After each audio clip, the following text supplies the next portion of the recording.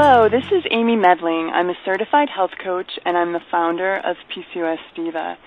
And polycystic ovarian syndrome is one of the leading causes of infertility with women. And working with women with PCOS and PCOS Diva now for 4 years, so many women are coming to the site looking for help and information as they're trying to conceive in their fertility journey. And so tonight I'm so thrilled to have Dr. Mark Perlow with me. Dr. Perlow is one of the leading fertility docs here in the U.S. He is board certified in obstetrics and gynecology and is the medical director of Georgia Reproductive Specialists. Dr. Perlow has expertise in treating infertility, PCOS, recurrent pregnancy loss, fibroids, male fertility problems, and other reproductive health problems using the latest assisted reproductive technologies. And he's also served as principal investigator in numerous clinical research trials, including innovative IVF treatments.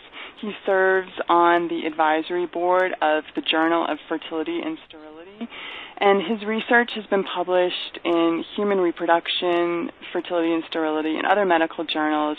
He also co-authored the book Miracle Babies and Other Happy Endings for Couples with Fertility Problems. He's the creator of IVF.com and is a frequent speaker at community. I know he's been speaking at other PCOS events and other professional educational events. So without further ado, Dr. Perlow, welcome to our podcast. Thank you so much for inviting me. So I want to, I know when we were talking to prepare for the interview, we were talking a little bit about how women with PCOS often think that PCOS is an ovary issue, and you had this really great analogy, and I thought it really did a wonderful job explaining insulin resistance and how PCOS is really an insulin resistance issue. And I was hoping that you can kind of open with that really wonderful analogy, and I think it helps women understand what can be kind of a complex topic. So first, let me get there in a little bit of a roundabout way. I think one of the problems with PCOS is that for the longest time, there were a number of different ways to diagnose this or make the diagnosis, and the Europeans had one set of rules and the Americans have another. We've gotten together now and come up with the same set of diagnostic criteria, but because we were working on different things, the research studies were not necessarily transferable from one side of the ocean to the other. We now have gotten together and we've decided that there are 3 criteria: irregular periods, ovaries that look polycystic, and abnormal male hormone levels or signs of male hormone excess. If you have 2 of those 3 things, then you have PCOS. And looking at the research over many years, we found out that insulin resistance was probably the culprit for the majority of people who demonstrated the syndrome PCOS. And I'm going to give you 2 analogies of sorts. One is to understand insulin resistance, and the other is how we might approach it with treatment. And the first is a car engine. When you're looking at a car, you want to buy this car, the engine may be out of tune. So for a while, you can just feed the engine a little bit more gas and keep up with the rest of the traffic. So that's what your body is doing. We feed a little bit more insulin into the system, and we keep your blood sugars normal. Too many docs misunderstand and think, well, you have a normal blood sugar, and therefore you don't have insulin resistance, and that's just not true. So you get into this car and you do a fasting early morning engine idle blood test, and you're going to find that your insulin and sugar are both very low and normal. It's like you get into that car, the engine's out of tune, but at idle it runs smoothly, and you say, I've got a good car here. But then you decide, let's take it out on the freeway, so you floor it, and that's when the engine gets rough. And you have to keep up with the other traffic. You've got to keep the engine floored, so you're feeding your body all this insulin to keep your blood sugars normal. And that insulin is causing pollution. It adversely affects the ovaries. It adversely affects your cholesterol. It causes you to gain weight. It causes blood pressure to go up. So all these things may be due to this relative increase in insulin. And then over the years, you lose the cells in the pancreas that make insulin, and you get into your 50s and 60s, and in some cases now we're seeing it even earlier, where people end up diabetic, where they're not able to keep track of all that extra demand for insulin. So we know, now let me go to the other analogy, we know that the muscles clear about 80% of the sugar from the bloodstream, carbohydrates. And that means more muscle, more stuff cleared. In fact, the calories that you need, or determined how many calories you should have in a day, depends upon that muscle. So insulin resistance, if it turns out that the muscles are already filled with fat and sugar, that's stored, the pantry is filled and you can't hide any more of the sugar that comes in, the insulin is going to go up and try to address that and bring it back down.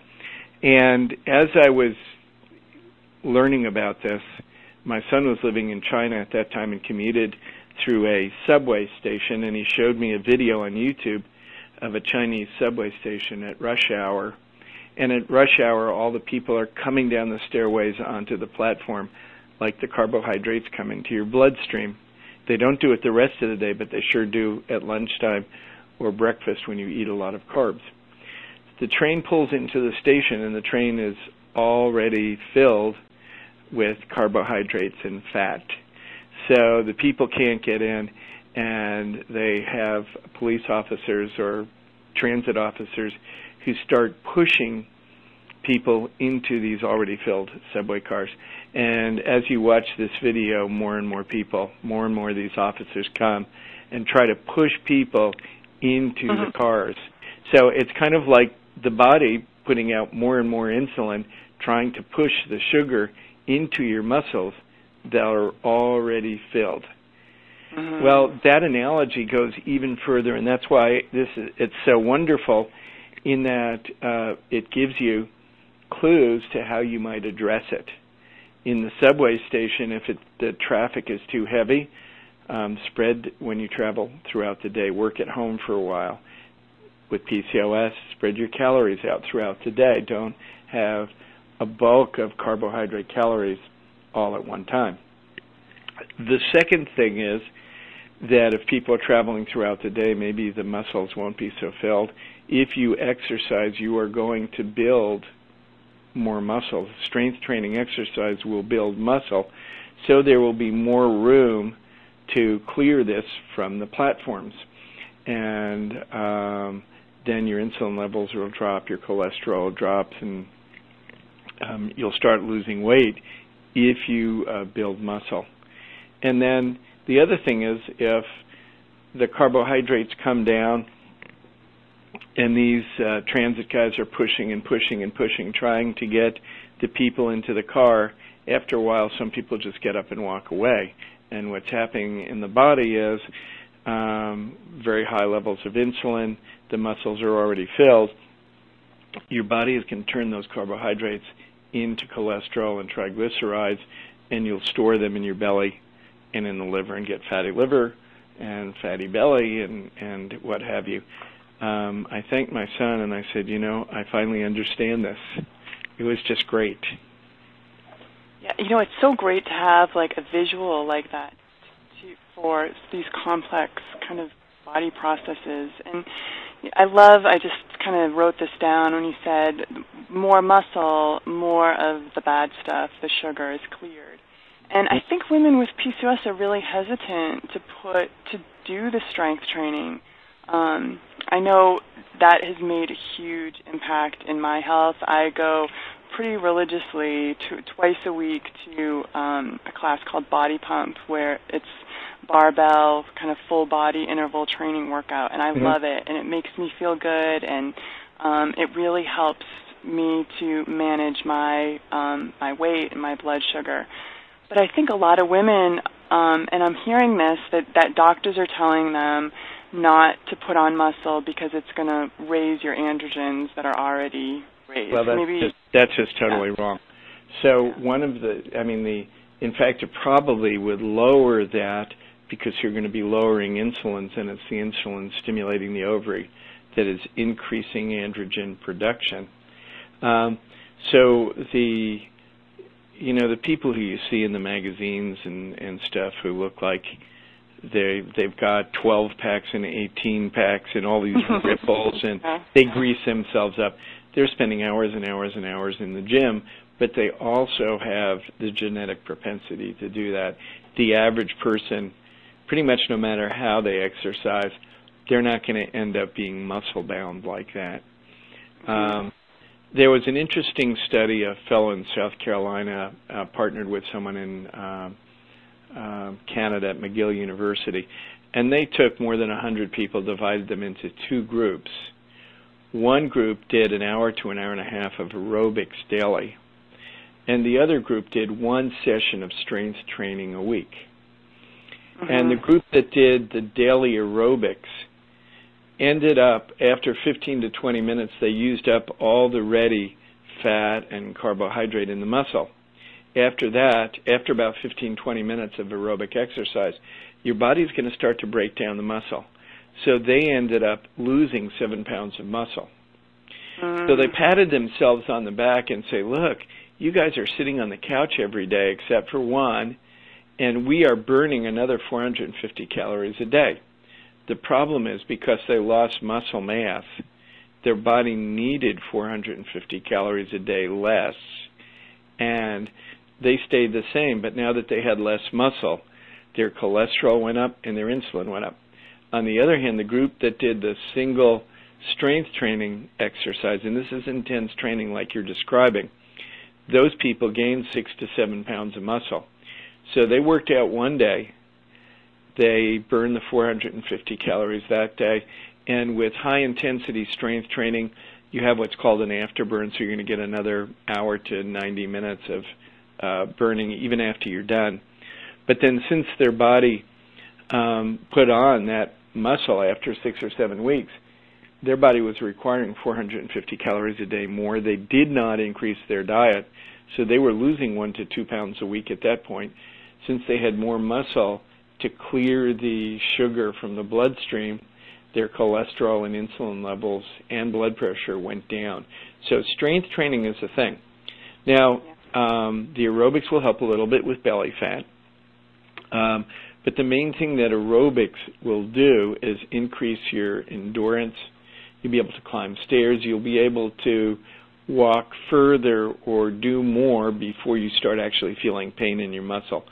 So I recommend 15 to 20 minutes of fairly intense aerobics 2 to 3 times a week, and then the majority of the stuff being strength training. Yeah, and I think that's what I'm hearing as well, especially if you can do like an interval, that 15 to 20 minutes, if you do the high intensity intervals, like the Peak 8. I don't know if you've heard about that type of cardio training where you work out at full capacity for 30 seconds and then you recover for 90, and then just do that, repeat that 8 times. And I think you don't have to kill yourself at the gym. That's what I tell my clients. It's just you have to work smarter. Well, I feel like, one of the things with aerobic type exercises is that you're not always affecting the large muscles, and it's the the thigh muscles, the upper arm muscles that are going to be the ones that will most likely grow and do the work of clearing sugar from the bloodstream. So I think this is just my experience. I think from what I've been reading, weightlifting is a very important component of it to, to take care of cholesterol and insulin levels. So with your PCOS patients that you're treating for infertility, what type of advice are you giving them? I mean, obviously exercise more, weight training, but what other lifestyle modifications would you like to see from your patients? Well, I think the biggest thing is, and the biggest challenge is that by the time someone gets to a reproductive endocrinologist, they want fertility stuff done to them. And they've done 2 or 3 cycles of Clomid, it didn't work, and their doctor said they need IVF, and they come to us, and that's what they want. Or they want injectable medicines. And the first thing is convincing them that their body really does know what it's supposed to do, and that oftentimes we're not only going to improve their general health and health over the life, but they may well achieve a pregnancy without having to resort to the high-tech stuff. So the people have to be able to believe that. Rob Norman and David Clark in Australia did a wonderful trial where people there got free IVF, but they had to join this program for 6 months beforehand. And these were women with PCOS. They did exercise and cooking classes and psychology, and they went out to restaurants and ate together. And at the end of the 6 months, they had close to 90% that were having regular cycles. So it's an amazingly effective approach, but it does take work, and doing it alone is not the easiest thing in the world. So what we try to do is tell them that they may want to partner with people in dealing with the 3 core functions for PCOS. So one would be obviously the exercise. The other is a low glycemic diet, and there are all kinds of permutations of diets that work, but you know, being in Atlanta, you can't drink Coke. You can't drink sweet tea down in the South. You've got to cut back on the pasta and bread and serving sizes of anything that would be flour related, or cut out the flour if that's what you feel prone to do. But you've got to control those carbs. You've got to spread the carbs out through the day, more high fibers. It's also important to focus on healthy fats.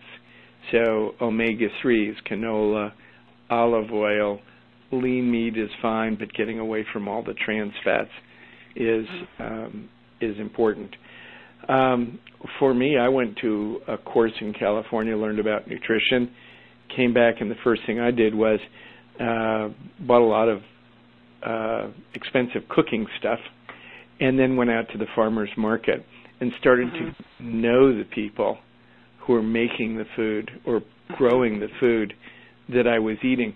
It's really changed how you think about food, to become not so much about eating because you're hungry, but eating becomes a celebration of the cooking, of the people you eat your meal with, of the people who created the food for you. That becomes very important as well. So that's the second component, is just your relationship with food. And I think I want to call it more relationship with food than diet. For some people, the relationship with food is, I don't feel well, I get depressed at times, I eat. I know for me, 8 o'clock at night, I'm alone, not doing anything, and that's my challenge. And then the third area is insulin sensitizers. And there are medications that can be insulin sensitizers. There are a number of different supplements that also work. And we describe treating PCOS like a 3-legged stool. For some people it's 4. If they have sleep apnea, that needs to be addressed. But a 3-legged stool, if you do just one of the legs on it, you're going to fall flat on your face. So in order to be successful, you've got to take into account all those things: diet, strength training, exercise, and insulin sensitizers to be effective. And what about stress reduction? Do you feel? I mean, I would imagine that a lot of the women that are coming to you, kind of at this point, they're really stressed about whether they're going to get pregnant or not. Does stress play a role? It does very much so, and we see that specifically like in the patients with sleep apnea. If you stop breathing and your blood oxygen level drops at night, it's pretty darn stressful, and your body reacts twofold. One, it puts out catecholamines, which can increase your blood pressure and affect appetite, and it puts out cortisol, which makes you more insulin resistant. So the problem with stress is I can't put a finger on it and say, this is your stress level, that means your cortisol is going to be here, and so everybody's response to stress is different. But I do think that stress plays a role, and when your stress hormones are up, you are going to be more insulin resistant. So, yeah, meditation, yoga, massage therapy, acupuncture, counseling, whatever the stresses there are in your life that you can deal with, you will be more effective at managing the PCOS by dealing with the stress. And I think it's so important that women know to look, with PCOS, know to look for sleep apnea. I think a lot of women don't realize that there's a connection with PCOS and sleep apnea. And it can be as much as 60%, 40 to 60% in people who are overweight, and when that goes on to diabetes, the number is even higher. Sleep apnea is a big predictor for cardiovascular risk later on, so that's something that ought to be looked at. So, and that's a good point about later on. I think a lot of women think that PCOS is a fertility issue, and once you've gotten pregnant and achieved your goal, then PCOS isn't something that you have to worry about anymore. And you've alluded to the fact that it is something that needs to be managed over the course of a lifetime. And I also would love for you to just kind of tell us what your thoughts are about hysterectomy. I hear from a lot of women in their 30s having hysterectomies to kind of quote-unquote cure their PCOS. And, as those examples that you explained in the beginning of our call, that it isn't really an ovary issue, it's more of an insulin-resistant issue. But tell us about what your thoughts are in PCOS and hysterectomy. Well, I'm going to go a step back because PCOS is a gift that keeps on giving. When you're in your teens, it may be crazy periods, or acne. When you're in your 20s and 30s, it's infertility. In the 30s and 40s, it may be precancerous changes in the uterine lining, dealing with weight, blood pressure, cholesterol comes in there, then heart disease. So it's a gift that keeps on giving. And part of the problem is that it affects many different systems. PCOS never went to medical school and did not know that, if you're a condition that's going to affect the skin, then a dermatologist is you're going to handle it. If you're dealing with blood pressure or heart problems, then it's a cardiologist. If it's cancer, then it's a GYN oncologist. If it's fertility, then it's a gynecologist or reproductive endocrine. The problem is no one wants to look at this condition and acknowledge that at different stages of life, it affects a person differently. And I think women need to plan for that and understand that you don't want to play whack-a-mole. And hysterectomy is like playing whack-a-mole with PCOS. You're dealing with the ovary and getting rid of the symptoms. You will lower male hormone production, and you will obviously control the bleeding with it, but you're not controlling the underlying disorder, which is the insulin resistance. You're not reducing the risk of cardiovascular disease, diabetes, and stroke later on. So I think that it's really unfortunate when a woman goes through a hysterectomy to control the bleeding and assuming that she's really managing her PCOS. She's managing the bleeding, but the underlying causes for the PCOS are still doing damage.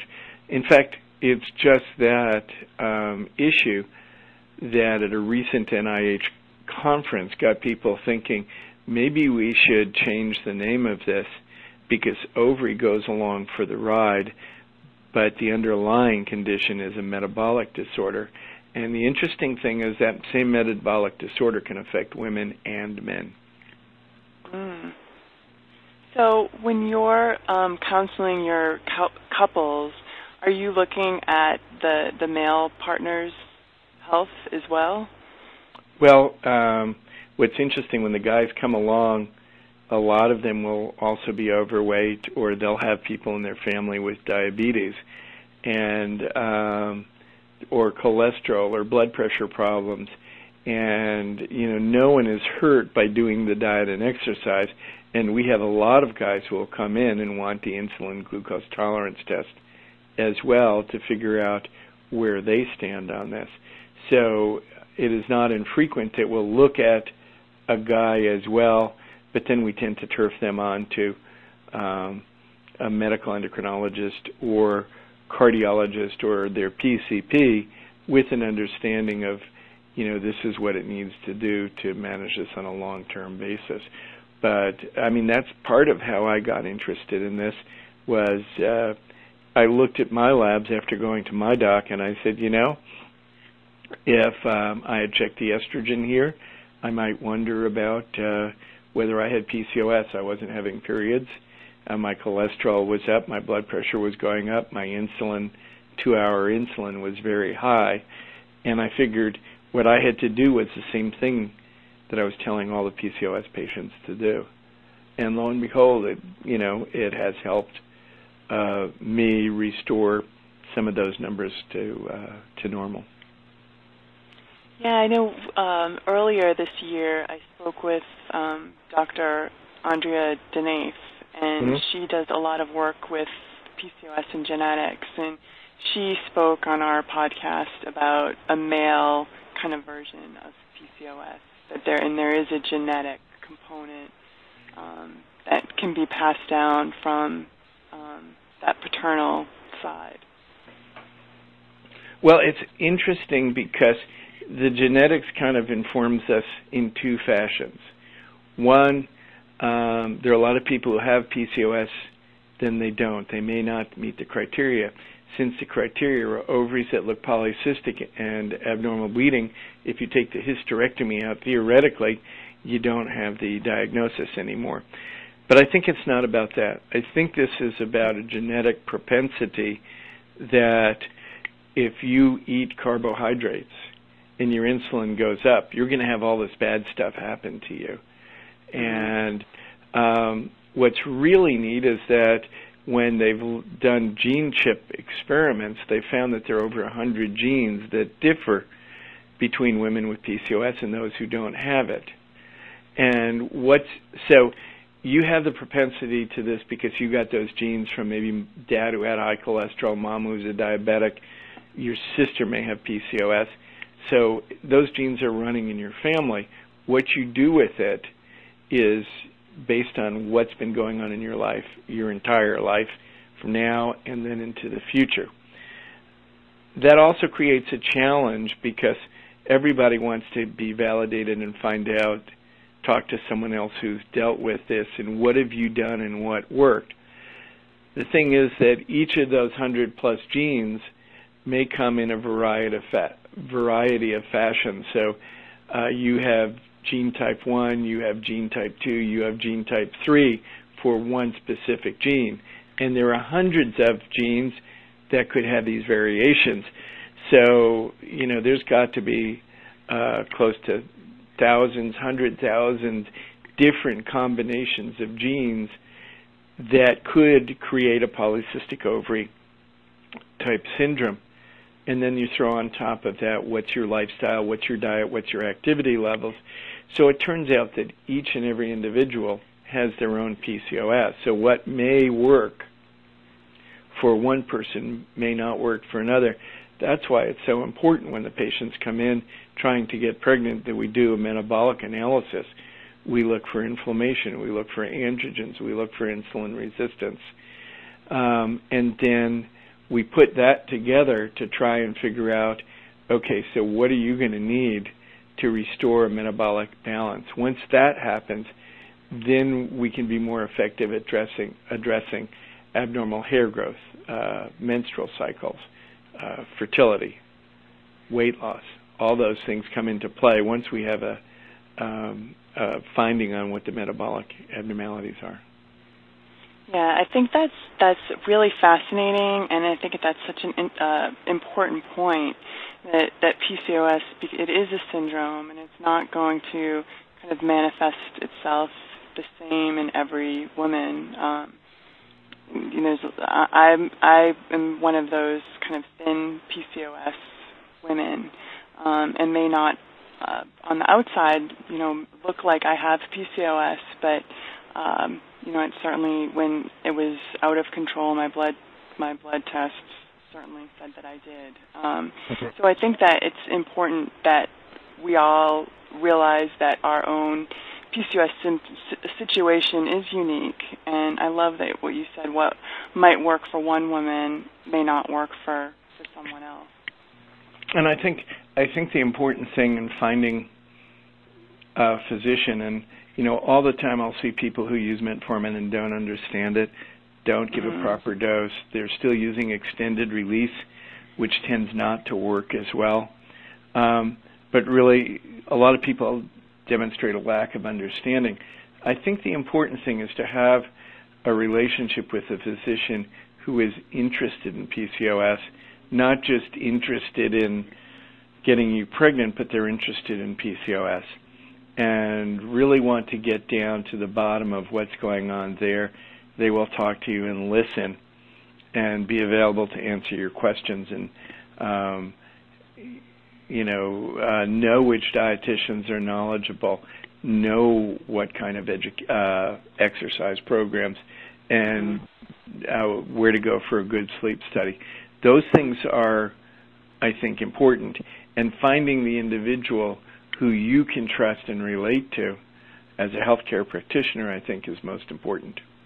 Yeah. And I think what I would love to sort of end our conversation with is I get a lot of women who have just found out that they're pregnant and they have PCOS, and they may be working with one of these doctors that don't know a lot about PCOS, and they're not really sure, what do I do next? Do I have a special situation in early pregnancy because I have PCOS? Do I need to be monitored in any special way? Do I need extra progesterone supplementation? Can you just maybe give us some guidelines and maybe your protocol for your PCOS patients? Sure. Again, I think the most important thing is to address those metabolic abnormalities beforehand. We know that there are a couple of areas of concern. One, if C-reactive protein is elevated, that is a protein that's a marker for inflammation. There's another one called TNF-alpha. These will affect the development of the placenta and placental blood vessels. If the inflammatory response is there, by the time you find out you're pregnant, I'm not sure that there's much in the way of intervention after the fact that can make a difference in the pregnancy. We know that people who conceived with Clomid may have twice the miscarriage rate if they haven't addressed the insulin resistance first. So it's important to get on metformin, normalize and reduce the inflammatory response before attempting pregnancy. Progesterone doesn't play a role here. If you have a sick placenta, if you have an egg that came from an unhealthy follicle, that has nothing to do with progesterone. Giving more or less isn't going to make any difference at all. We do sometimes, if people come in and they haven't been on the medication, we'll recommend things like fish oil. NAC is an antioxidant. A low-dose aspirin may be helpful. And with metformin, normally we'll carry it through 12 weeks. If someone has impaired glucose levels or impaired glucose tolerance or very high levels, we'll continue the metformin throughout the pregnancy. If they are lean PCOS, then oftentimes we use Ovasitol or Ovasitol, just because we don't want to see the weight loss that metformin might be associated. We're going to recommend diet and strength training exercises as well for that woman. So I think just because you're pregnant is not the time to go on a carb binge. Yeah, exactly. No burgers and fries, and shakes. But I do think the best way to intervene is before the pregnancy happens. So you mentioned Ovasitol, and I've written about Ovasitol on PCOS Diva, but for those that aren't familiar with it, could you tell us a little bit about? Yes.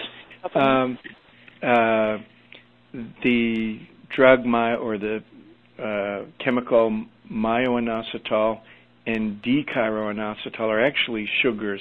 They're not sugars that take insulin to get in the cell, but when they get in the cell, they improve insulin function, and it's kind of like giving that car engine that was out of tune, giving it a tune-up.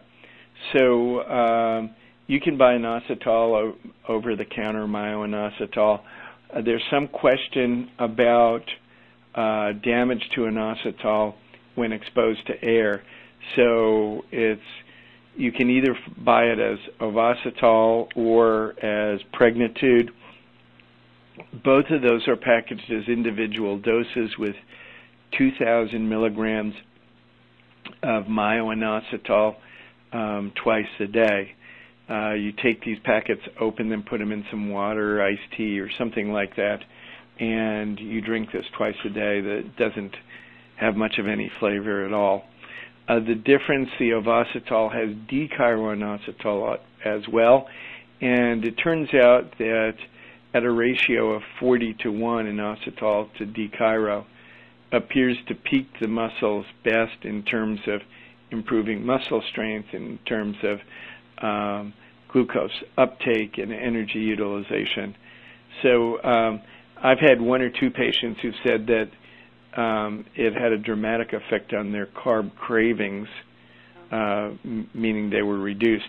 And it was interesting, one of them was a pastry chef who said, I don't feel like I need to taste the stuff I'm cooking anymore because of that. I've been taking it for a long time and really love it and feel the same way. It really helps to manage sugar and carb cravings. Mm-hmm.